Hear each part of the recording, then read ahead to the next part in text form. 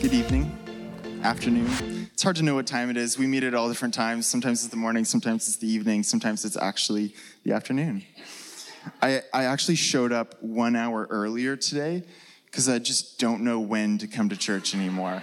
And I was like sitting in the parking lot being like, I'm an hour early. Shoot. It worked out well though because I got to practice this. So that's great. I feel so privileged to get to share with you guys today. Over the past I guess it's been 5 years that Sophia and I have been going to this church. It's just been so incredible to be welcomed and loved by you. And as you were worshiping, I was just like thinking about a bunch of the moments that I've had with a lot of you over the last 5 years. And it's just been so beautiful and incredible to be part of this community. And we've received so much from it. So we're so grateful for that. And it feels really fun to get to share with you guys today. So let's start by throwing the verse up on the screen there. And I'm going to read it. And then we're going to do a little intro thing with the diagrams. And then we're going to go from there. All right, so 1 Peter chapter 2, 9-10. But you are a chosen people, a royal priesthood, a holy nation, God's special possession, that you may declare the praises of him who called you out of darkness into his wonderful light. Once you were not a people, but now you are the people of God. Once you had not received mercy, but now you have received mercy. So that's the verse we're going to be looking at today. And that verse is written by a guy named Peter, who becomes one of the pillars of the church.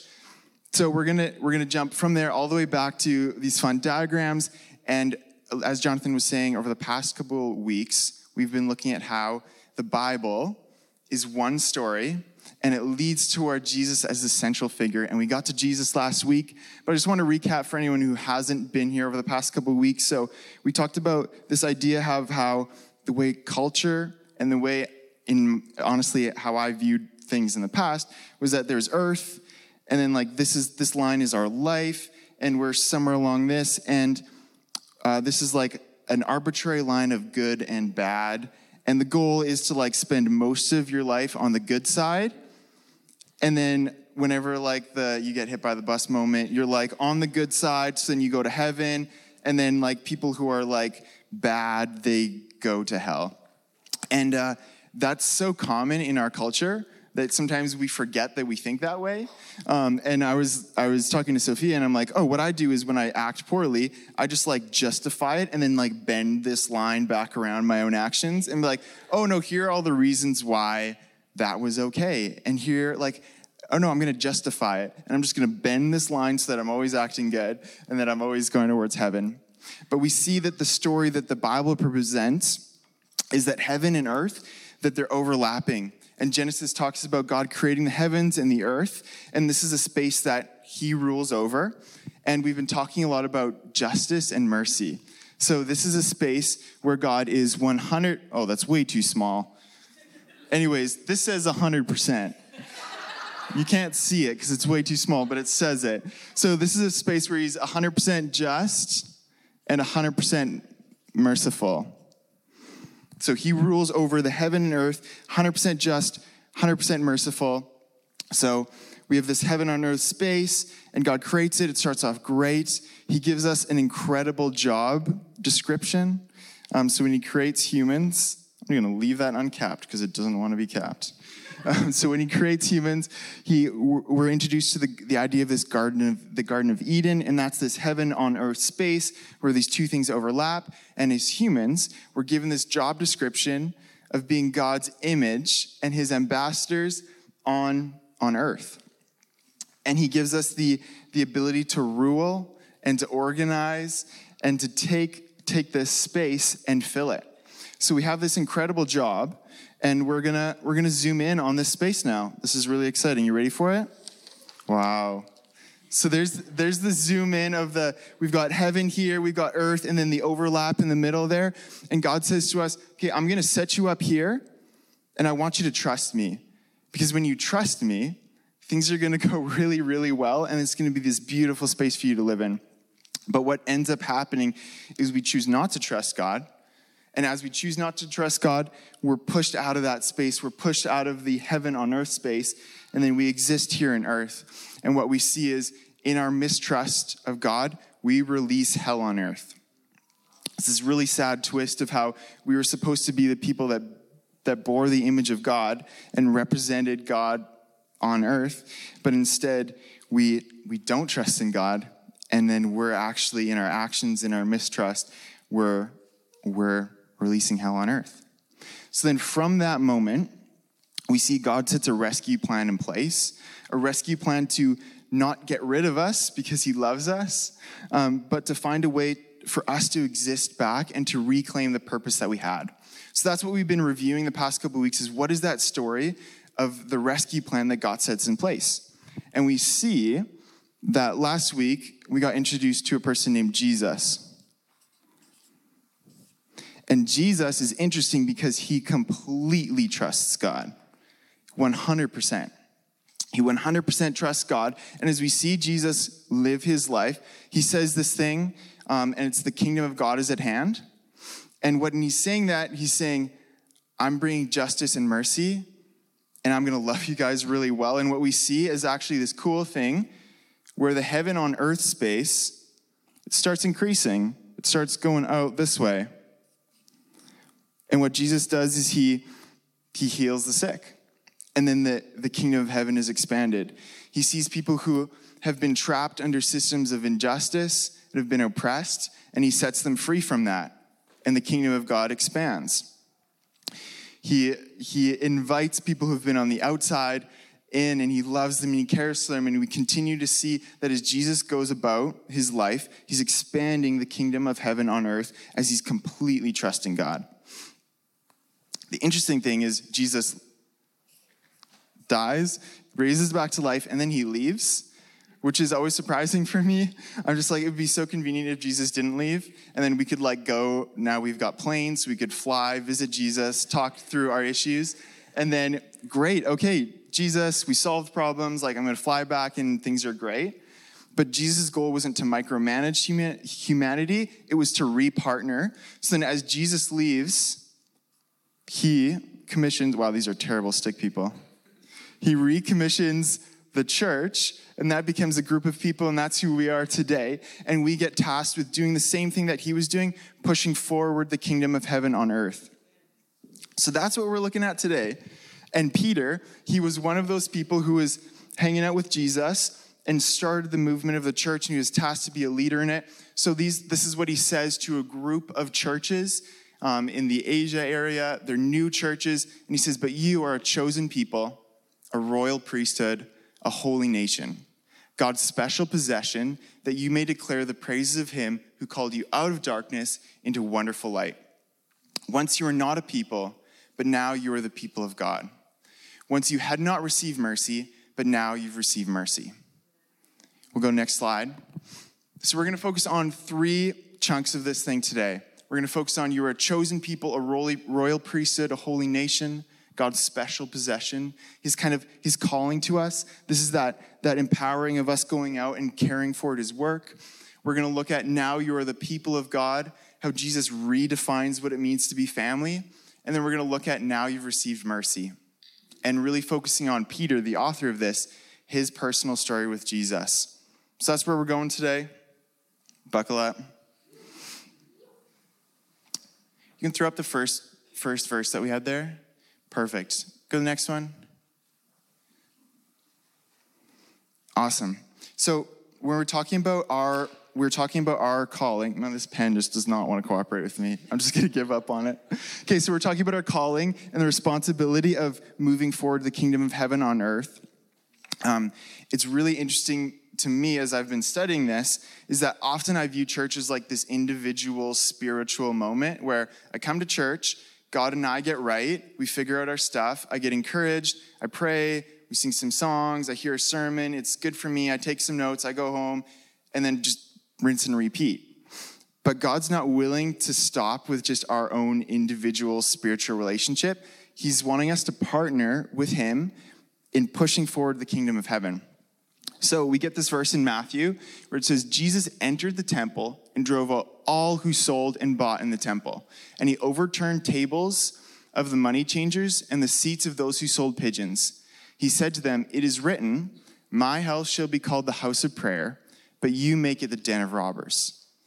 And the blind and the lame came to him in the temple, and he healed them. And the children crying out in the temple, "Hosanna to the Son of David." So we see here that at the same time that Jesus is like healing people and setting people free from spiritual oppression, from being excommunicated in that social setting, we see that Jesus also cares about the larger structures.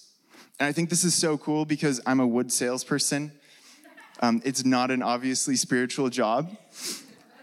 But Jesus doesn't just care about individuals. It starts with the individual, it starts with the life transformation, but then it carries forward into the systems that exist that are oppressing people. So you see here, there's talking about the temple and these people who are exchanging money. And at the time, people were limiting access to the presence of God and turning a profit for it. And Jesus is not okay with that. He's not okay with people setting up barriers to be in his presence. So he comes in and he challenges that system. And then as a result, we see that the blind, the lame came into the temple and they were healed. These were people that weren't allowed to come into the temple. They weren't allowed to enter in the presence of God. And as Jesus flips these tables over and overturns this corrupt system, we're seeing people who are previously not welcome being welcomed in. It's just such good news. Let's go to the next section here. It's talking about now you are the people of God. So, but once you were not a people, but now you are the people of God.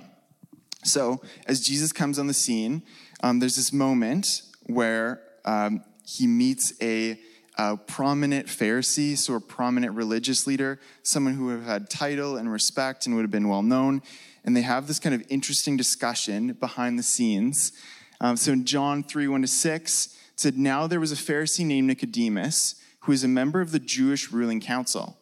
He came to Jesus at night," so he's hiding. He's trying not to do this in public. "And he said, 'Rabbi, we know that you are a teacher who has come from God. For no one could perform the signs you are doing if God were not in him.' Jesus replied, 'Very truly I tell you, no one can see the kingdom of God unless they are born again.'"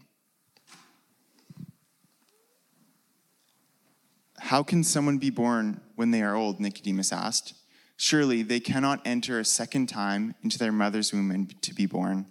Jesus answered, "Very truly I tell you, no one can enter into the kingdom of God unless they are born of water and the Spirit.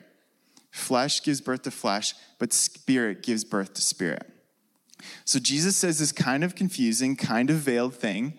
But to unpack that, up until this point, the people of God were like a literal family.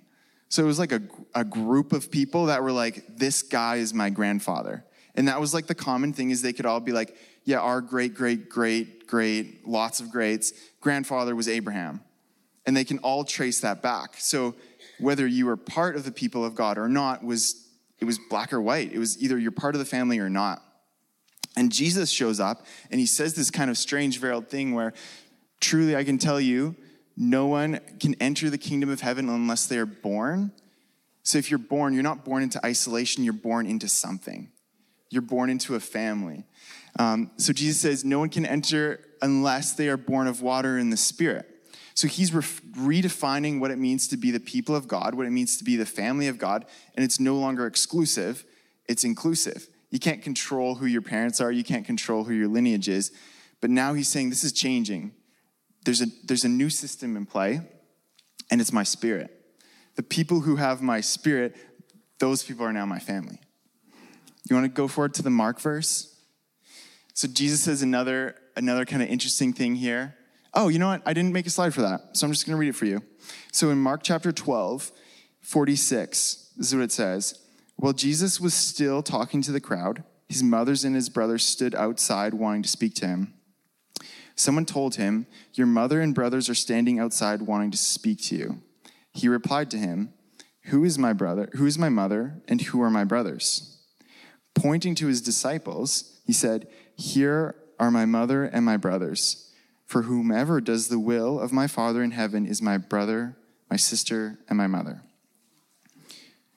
Jesus is totally redefining what it means to belong in family. And it's not exclusive anymore, and it's inclusive.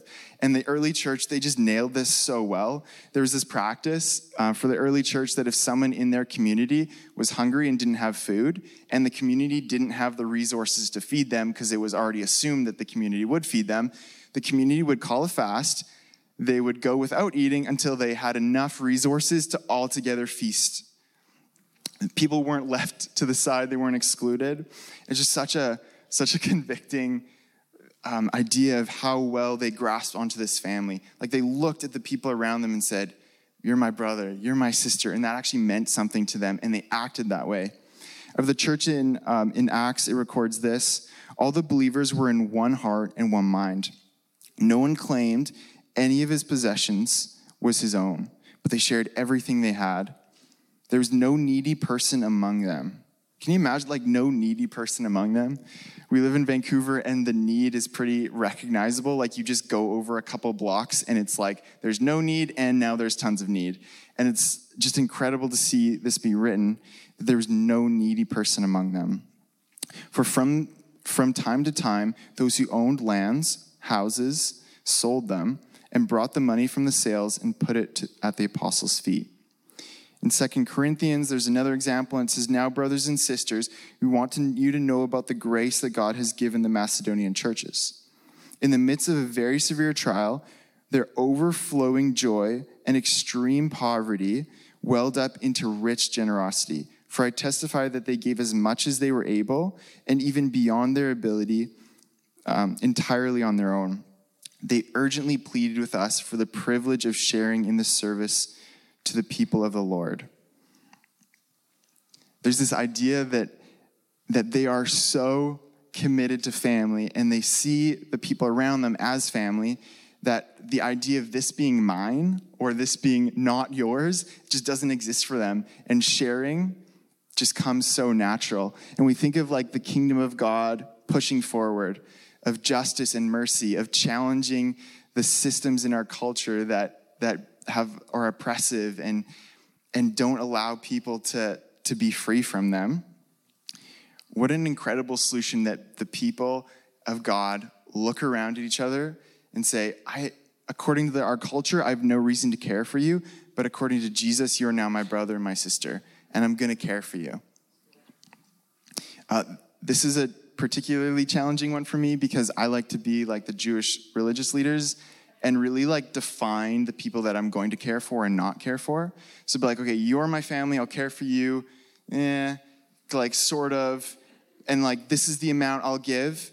And Jesus, like, he doesn't have room for that. He's just saying, like, if you're filled with the Holy Spirit, you are now my family. And I love you, and I'm asking you to participate and to view family in the same way that I do. And that's going to look like this radical generosity that doesn't make sense unless we actually see the people around us as brothers and sisters. 4 years ago, Sophia and I got married, and in Sophia's family, there's a tradition that you call your in-laws mom and dad. Hi, mom and dad. They're up front here. This was really uncomfortable for me when I first was welcomed into the family because it wasn't a tradition that I grew up in.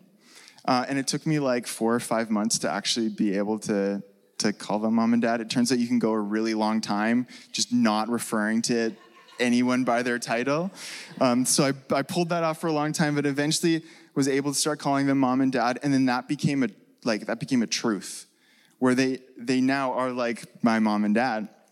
And if you know them, you know that's like a huge privilege because they're people of generosity and humility and gratitude, and they're incredibly hospitable. So then now for me to be part of that family means that I get to do those same things.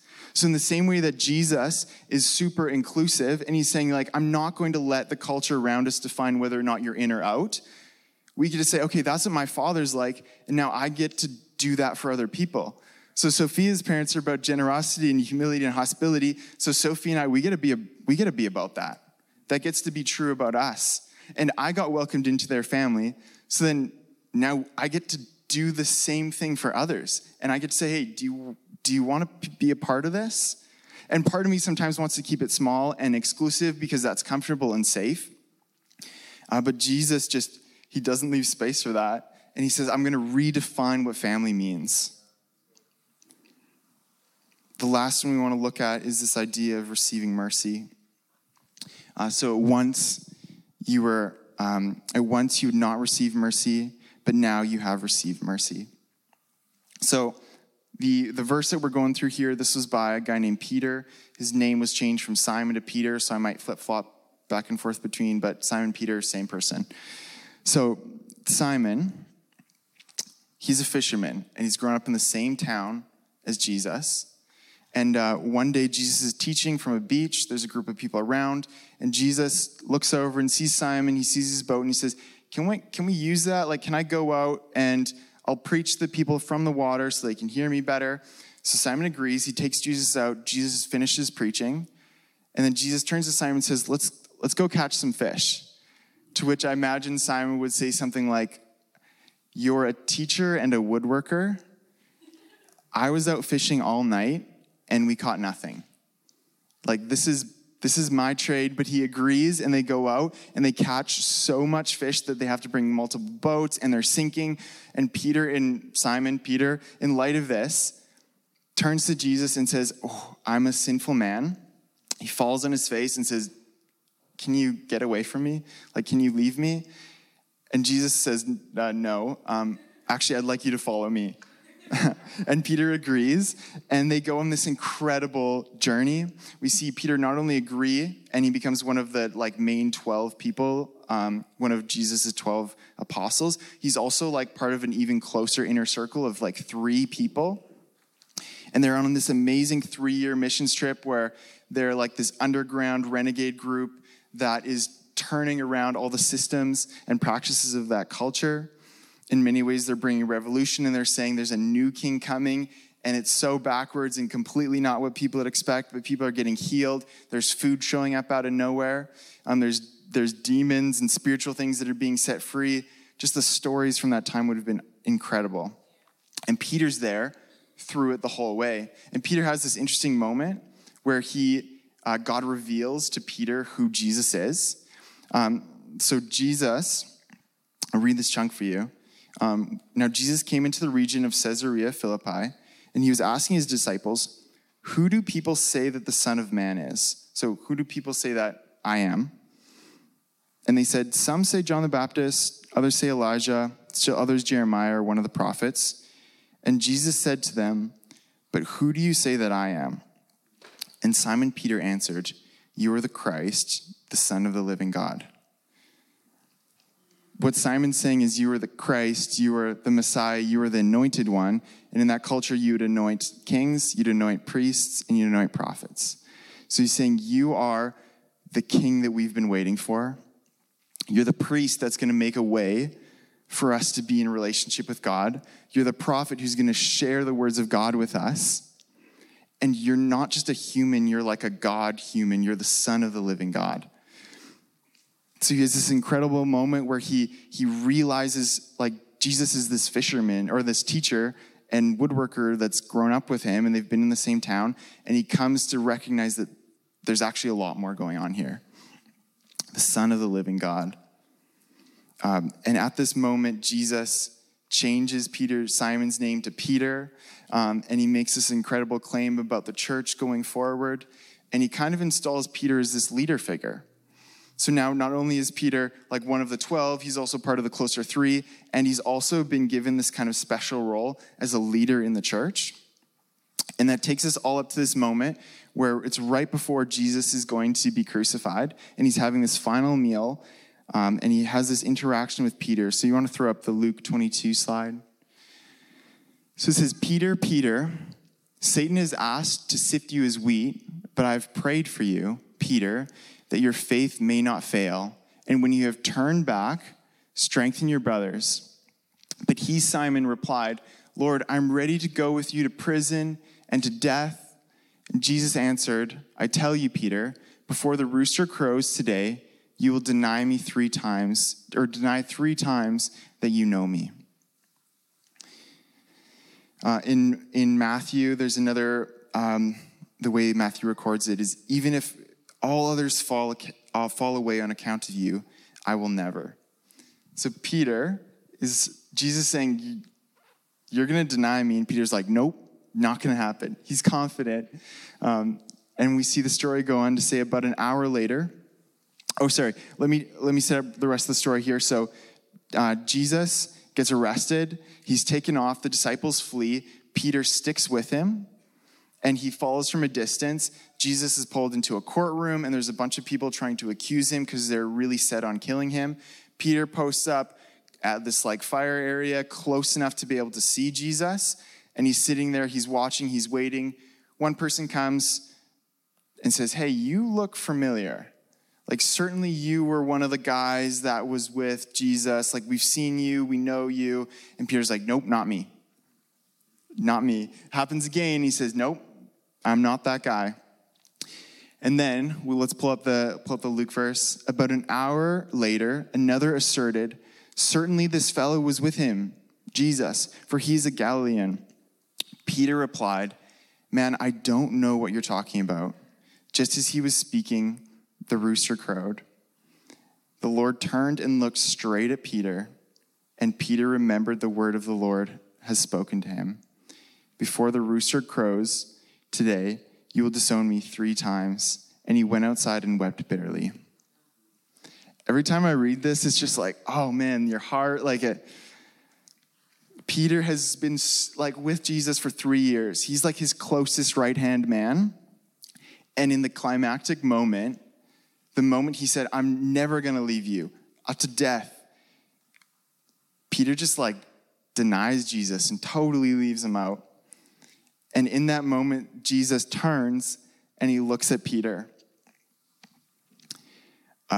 I was thinking through this, and the surprising piece is that Jesus isn't angry. He's not surprised. He's not upset. In Peter's moment of failure, he looks at Peter, and he looks at him straight in the eye, and he has mercy on him. And he says, I am dying now. I'm going to the cross literally right now so that you don't have to. In your moment of betrayal, I'm going to the cross because I love you so much. I want to make a way to be in a relationship, and we can't do that if you have to die. We can't do that. But I'm going to die so we can carry forward relationship. I can't imagine what those 3 days between Jesus dying and him raising. I'm sure Peter had quite the emotional load as he's just processing this. But that takes us back to the earlier verse in Luke, if you want to throw that up. Peter, Satan has asked to sift you as wheat, but I've prayed for you, Peter, that your faith may not fail. Jesus knew that Peter was going to fail. It wasn't a surprise to him that he wasn't going to act rightly. Jesus' prayer was that Peter wouldn't lose faith. Faith in what? Faith that Jesus would pay the price. Faith that Jesus would make a way. In the same way as Abraham's lugging, if you remember the Abraham stories, he's lugging all the wood up with his son. He's confident that God will make a way. In the same way here, Jesus is praying, don't lose faith in me. Peter, you're going to fail. You're not going to be able to act rightly, but don't lose faith in who I am. Remember who I am and what I'm going to do for you. So we see Peter in this moment faced with a decision. He has to choose whether he's going to trust God or mistrust. Is he going to trust that God's going to extend grace to him? Or the cultural practice at the time was if you committed treason, if you betray a king, you get beheaded and then they seize all of your property. So basically the cultural practice for the Romans was if you commit treason, we'll make it like you never existed. So Peter's processing this. Is it going to happen to me like what I see in the culture around me? Or do I get to trust God that he's going to be merciful to me and make a way for me to be back in a relationship with him? So we go forward to a couple days later. Jesus is risen. There's a story about Peter running to the tomb. I love this story because Adam, when he fails, Adam runs and hides. Peter, when he fails, he runs towards Jesus. He just can't wait to be with him again.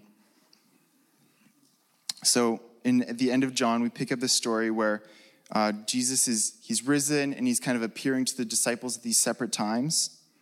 And Peter, he's with the disciples. He's with the people. He's leading them. and he does what he knows how to do. He says, I'm going fishing. So they go out fishing, and it's a familiar story. They're out, they catch nothing all night. On the morning, they're on their way back, haven't caught anything. They see a person on the shore. He calls out to them. They say, have you caught anything? They say, nope. He says, throw out the nets on one side, see what you catch. So they do it, and they pull up a massive catch. At that, they clue in that the person on the beach is Jesus, and Peter throws on his robe, jumps in the water, and just like beelines it straight to Jesus. He just can't wait to be with him. Jesus and Peter have this interaction where they go back and forth, and Jesus says, let me pull up the part here. He says, after breaking breakfast, Jesus asked Simon Peter, Simon, son of John, do you love me more than these? Yes, Lord, Peter replied, you know I love you. Then feed my lambs, he told them. Jesus repeated the question, Simon, son of John, do you love me? And Jesus said, he said, yes, Lord, you know I love you. Then take care of my sheep. A third time he asked, Simon, son of John, do you love me? Peter was hurt that Jesus was asking the question a third time, and he said, Lord, you know everything. You know I love you. And then Jesus said, feed my sheep. And he told him, follow me. This is this incredible story of the redemption, of Jesus making a way as we try in our best efforts to trust him, to be back in relationship with him. And in the same way that Peter denies Jesus 3 times, he's allowed to profess his love for him again. And as we track that story, what we see is Peter then gets filled with the Holy Spirit. And then he goes out and he leads the life that God was asking him to do. He becomes this incredible leader, and to the same crowd, the same groups of people that he was denying Jesus, he's boldly preaching the truth about who Jesus is, about Jesus' character. It's this incredible point in the story where we see that the foundation of the church is Jesus' mercy and his commitment for us to make a way for us to trust him and to be back in relationship with him. He knows that we're not going to act rightly. He knows that we're not going to be perfect. He knows that we're not going to always do the right thing. So he makes a way for us to exist in relationship with him.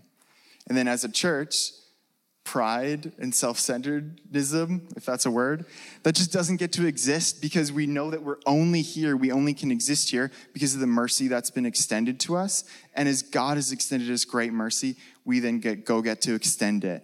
And that's how we see the kingdom of heaven push forward. I'm going to invite the band to come back up. I wrote some concluding statements here, so I'm just going to read through these. To God's people, that's us, we recognize the incredible mercy that we've received, that in the moment of our own rebellion and mistrust, Jesus looks at us with mercy and love and says, I'll die in your place so that we can go on living together and I can restore you to the beautiful purpose I've called you to. We hold on and proclaim to the truth that it's not by our efforts or by our right actions, but it's by faith, and faith that Jesus makes a way for us to be restored. And in view of God's mercy, we begin to extend mercy to others. We don't let culture define who we care for, but we see others around us as brothers and sisters. And finally, as Jesus restores us, he gives us the gift of the Spirit. And through the Spirit, we repartner with him in restoring the world, in pushing forward the kingdom of heaven, the kingdom of love, and challenging the injustice that we see around us and extending mercy to others. The final picture of this is the complete reuniting of heaven and earth, where there's no more overlap. The circles are totally on top of each other. Heaven and earth are one. And in Revelation, we get this beautiful picture. It's a vision of what the end game is going to look like, what the final result is. And it says, and I heard a voice from the throne saying, look, God's dwelling place is now among the people, and he will dwell with them, and they will be his people, and God himself will be with them and be their God. He will wipe away every tear from their eyes, and there will be no more death or mourning or crying or pain, for the old order of things has passed away.